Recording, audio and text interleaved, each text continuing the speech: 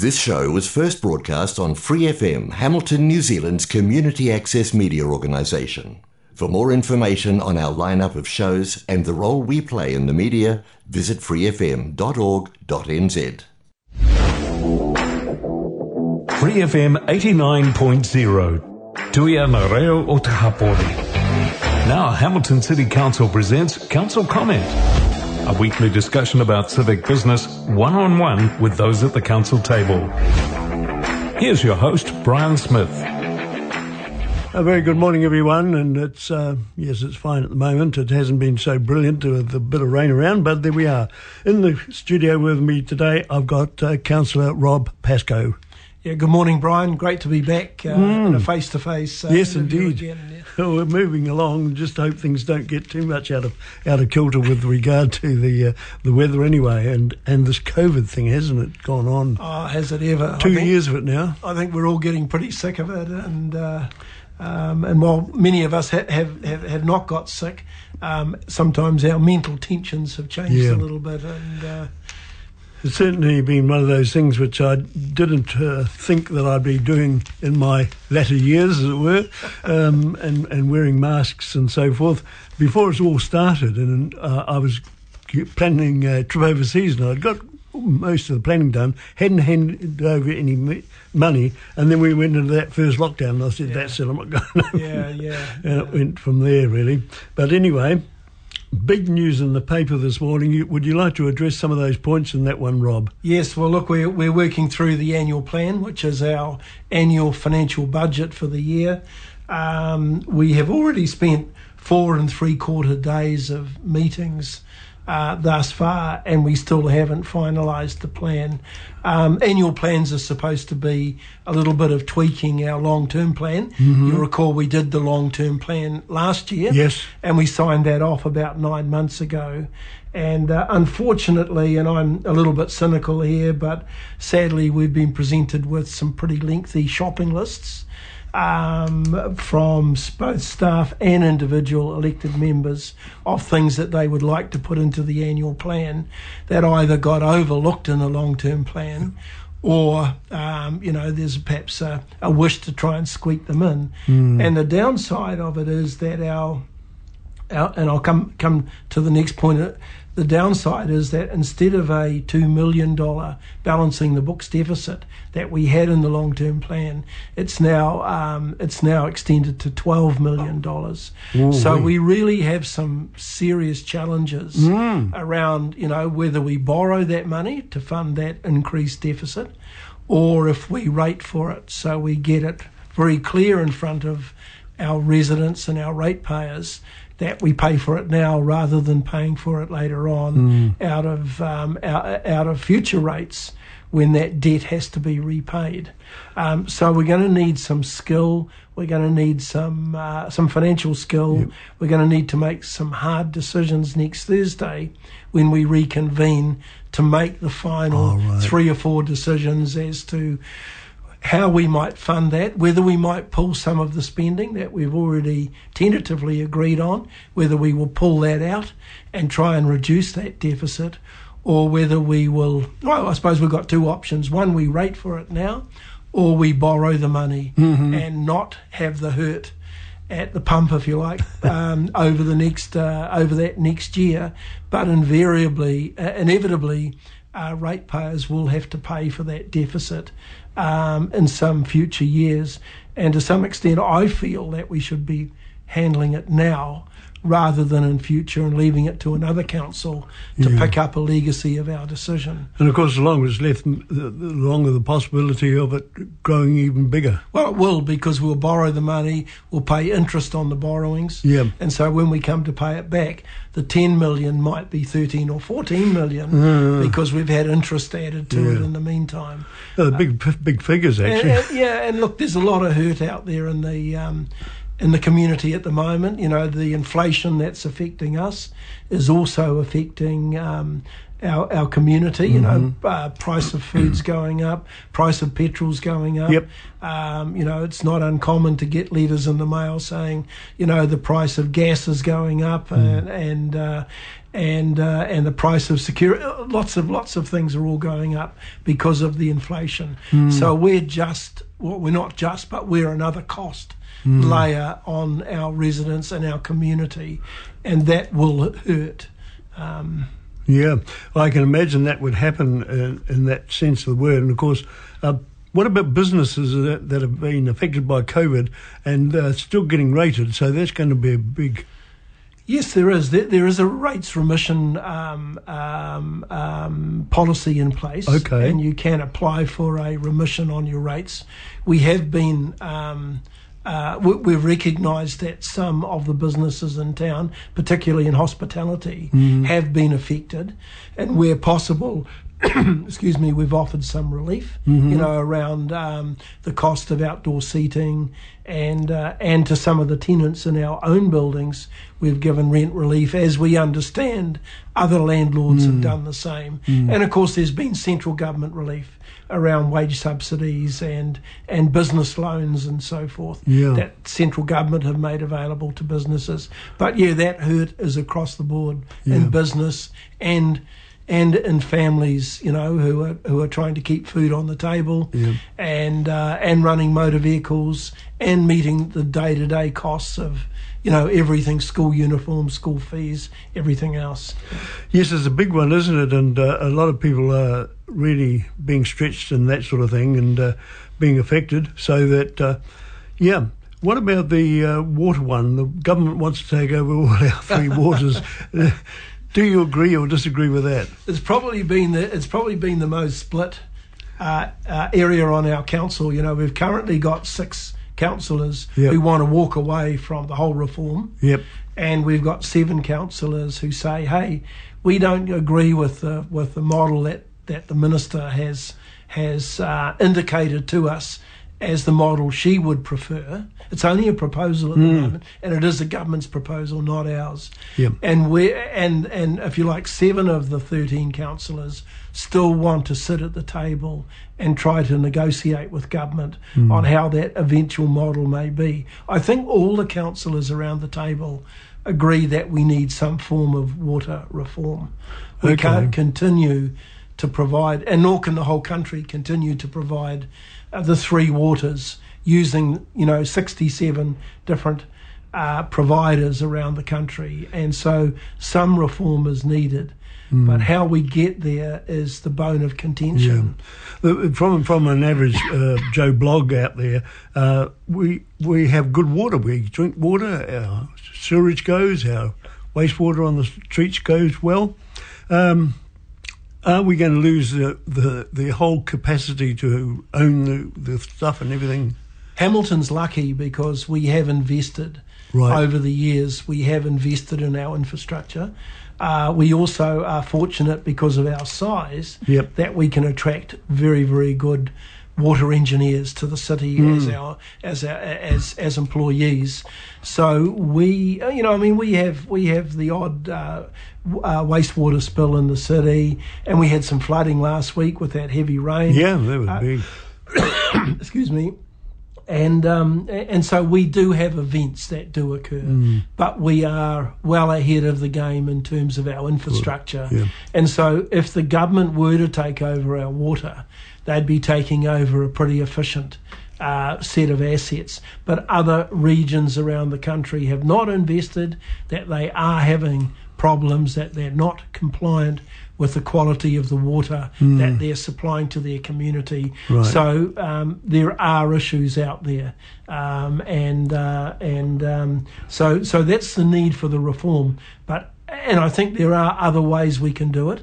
So the minister's particular preference is not necessarily the preference that most in local government, and I think you'll find around the country that most New Zealanders don't want some form of nationalisation of water assets. Fair enough. Oh, well, we'll wait and see how that one works out in the thing there, because it is one of those people I've spoken to anyway aren't overly happy about it. So there we go. The inner city development, that's been on the books for a while, and talking to some of the other councillors, talking about 6 7-storey high, putting shops on the bottom maybe, and then some offices above that, and then people could live even above that. Yep. That seems a good plan. Has anything started on that at all? Well, it is happening. If you go out where I live, out at near Borman Road, Okay. you'll see that there are shopping centres opening up with accommodation upstairs. Okay. And so you've got retail downstairs, and you've got people buying apartments in the upstairs part. Right. If you look at Parkview, the one down opposite the Founders Theatre, you'll see that there are some shops downstairs there, and there are three or four levels of apartments. That's right. So it is starting to happen. I believe that where Lugtons used to be, there's a development that's on the that is being advertised at the moment with retail downstairs and apartments upstairs. So that's all happening. Council have facilitated that in the past by reducing development contributions on inner city developments. The government, in the meantime, are headstrong on having a good deal of intensification around the city. So they're encouraging this sort of development that until now we've seen only in the inner city, being across the whole residential area, to the extent that the government changed the law last year to allow for 3-storey residential buildings without resource consent. Okay. So I think that if you and I, Brian, are around in 10 or 15 years' time, we'll see the city looking quite different, physically looking quite different, if these things go ahead. What council needs to mitigate against is central government's broad brush approach to doing the same in Hamilton as in other tier 1 cities like Auckland and Wellington and Christchurch, and make sure that we retain our special character and our special look and so forth. And so we're working very hard in terms of our district plan update to actually make sure that we keep Hamilton a little bespoke in terms of certain areas around the city that might not have these 3-storey developments.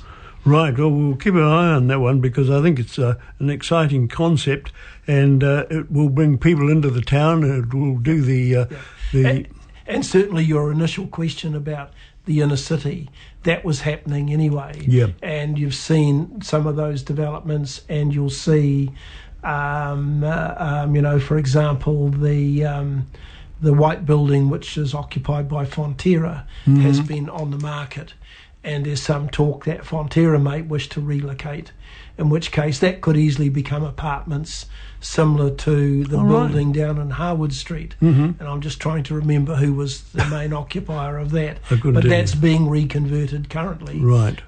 It's a kind of a glass building which I think was built in the 80s, which is being reconverted now into apartments. So there's a lot of things happening in that space now which will make the city look a lot different and will bring permanent residents into the city to actually live.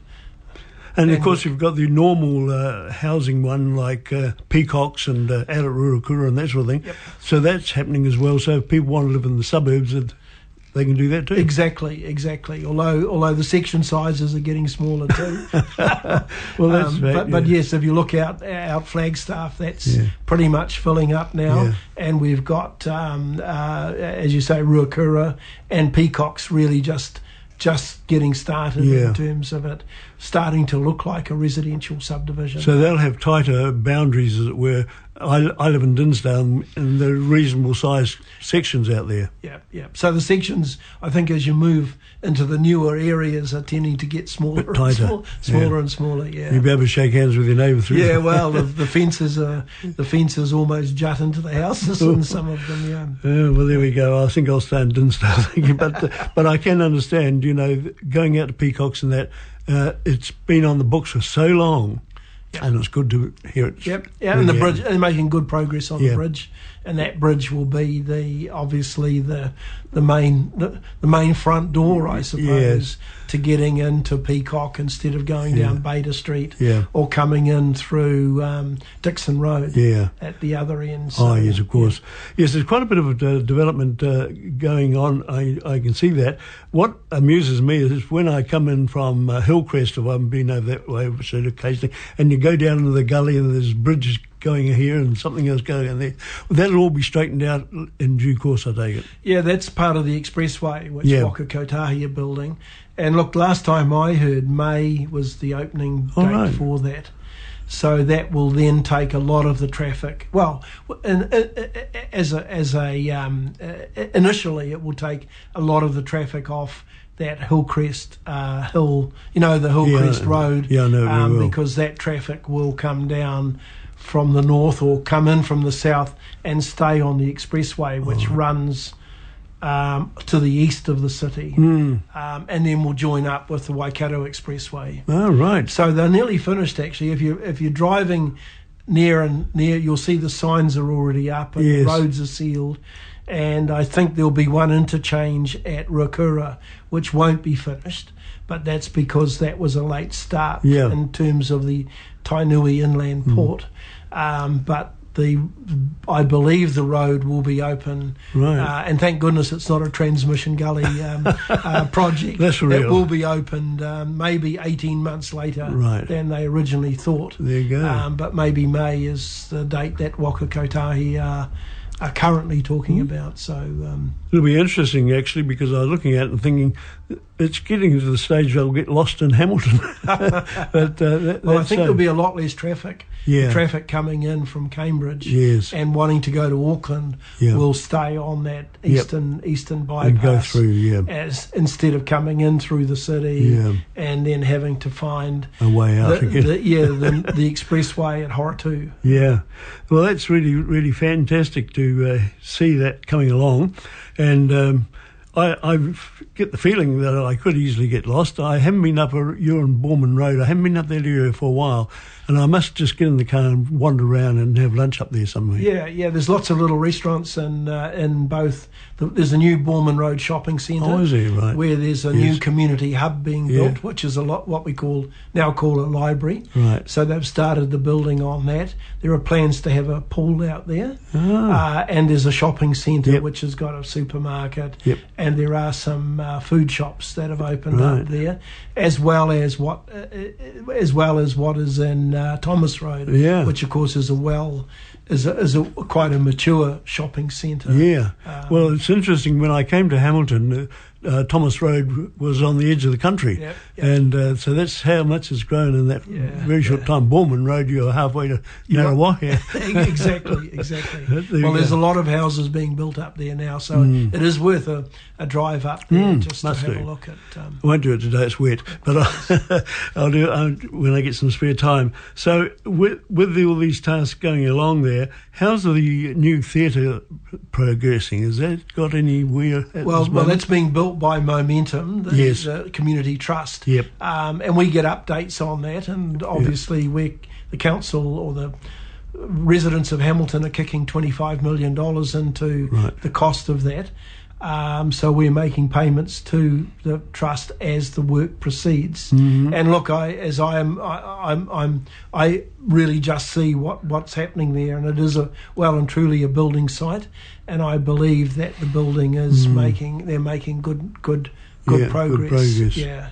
Oh, that'd be really great, because we've missed those big shows and things that usually can come. Some of them go, of course, over to Claudelands, but it hasn't got the same acoustics. Yep, and it will be. It's a necessary addition to the city. And of course, COVID has closed down a lot of these events anyway. God, yes, that's right. But it would be good to get the symphony orchestra and hopefully the ballet, which we haven't seen here in Hamilton for many, many years. It's been a while since the last time I saw ballet, they did the Nutcracker in Clarence Street. Yeah, and okay. it was pretty tight. Yeah.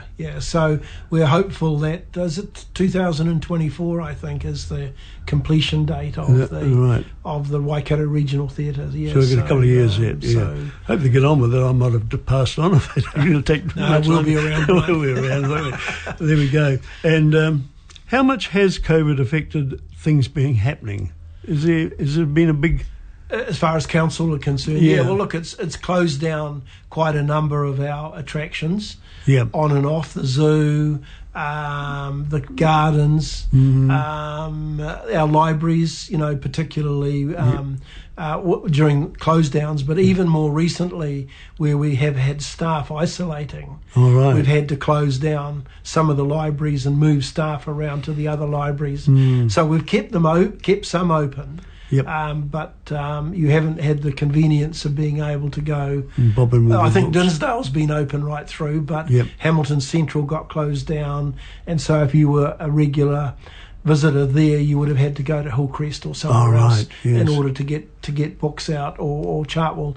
So it has affected us. It has affected our revenue, because, clearly we would have got revenue from Claudelands, from some of the big events. We get a share of revenue from the stadiums, and, until tomorrow night we haven't had a full stadium for a long, long time. Right. But we hopefully might get a full stadium with the Chiefs playing the Crusaders tomorrow night. That might be a good one to go to. I'm not going to it, but I'll probably see it on TV, I guess. Yeah, but it is a full open, so if Hamiltonians want to go, we can take the full 25,000 people there tomorrow night.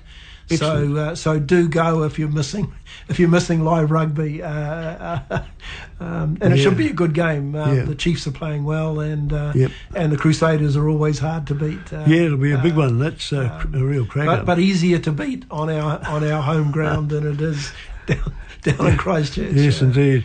Oh, well, we'll wait and see how that goes. There's so much rugby. It amuses me because we're playing rugby in the summer and cricket at the same time. When I was a young fellow, cricket sort of finished in April. There wasn't much going on except club rugby until about July, and then we went into the provincial rugby. But so it has changed quite a bit. We can play rugby in the middle of summer. Yeah. I know. And they start earlier and earlier. Yes. With some of their and so you're looking at rugby. So the short answer to your question is our revenues have been affected, and this is part of the losses that I talked about earlier on. So. While we don't make profits out of a lot of our community assets, the revenue is still very important to offset some of the costs, and many of those costs have continued. So you haven't been able to, we haven't put staff off. We haven't, often the maintenance still continues, and some of the variable costs change, but there still are those fixed costs. There must be a lot of things that need to be tidied up, as it were, before the election, because we've got an election this year in October, 20th, I think, is it? I think sometime in October, Sometime in October, anyway. And there must be things that need to be tidied up and that before the election. Yeah, there is, and I've just come off a webinar where nationally we're looking at, how we can recruit councillors, people to come onto council. And that's, one of the big challenges. Yes. Hard enough to get people out to vote. Only 41% of New Zealanders eligible voters vote nationally in our local body elections. Goodness. And it's even harder to get, the if you like, the talent that's needed to run these multi-million-dollar organisations. That's right. You're either getting people like myself who they say are old, pale and stale, who have had careers and come in to do it as community work, or you're not getting young people, professional people. No. You're not getting middle-aged professional people who might bring some skills to the governance table. It's one of those things, isn't it? I'm wondering about the election. I hope a number of you guys stay there, because I think this has been a very good 3 years. It has. I think there's been some good leadership around our governance table in Hamilton. I think Paul has been an excellent mayor in the way that she's conducted meetings on an inclusive basis. Yes. So she's brought everyone together, whether you agree or disagree. Yes. I think that's been a success. Yeah. That is very, very. It's a talent. Yes. That isn't quite so. If you look at regional council, for Right. example, they're all biting at each other's heads at the moment. Yes. So that has been a very, very good part of this council. So you are right. We need to manage the experience, try and retain the experience, Yes. but we also need to get new people, and we need to get new ideas and fresh thinking. Right. And that's becoming increasingly difficult to do. Yeah. You've had a couple of new ones on, of course, since the last election, and one because of the late Margaret. What's his name? She passed away, of course. That's right, Mark Donovan. Yes, I interviewed him, and he was really on the ball. I thought very well. Yeah. So there we go. Yeah, and he's in that age demographic. Yeah. That is useful. He's been in business. He's had some life experience. Excuse me. Not everyone will bring that to the table, but it's a matter of trying to get the balance and getting lots of people with different levels of experience, right. and that's and a group that's representative of our community. Well, we'll wish you all the best for the rest of the year, and that our time's slowly running out on us, Rob. But thank you for coming in and covering such a wide thing. And I knew that you could cover the financial one very well. Thank you, Brian. And it's good to be back and having another chat. I hope I see you again next year. Well, that depends on the residents, I guess. Okay, we'll leave it at that anyway. And thank you again for coming in, and we'll see you around. And hope you have a good time too. Thank you, Brian. Good one. All the best. Thanks for listening to this Free FM podcast. If you want to hear more content like this, you can support Free FM via Patreon. Head to patreon.com/freefm89 to find out more.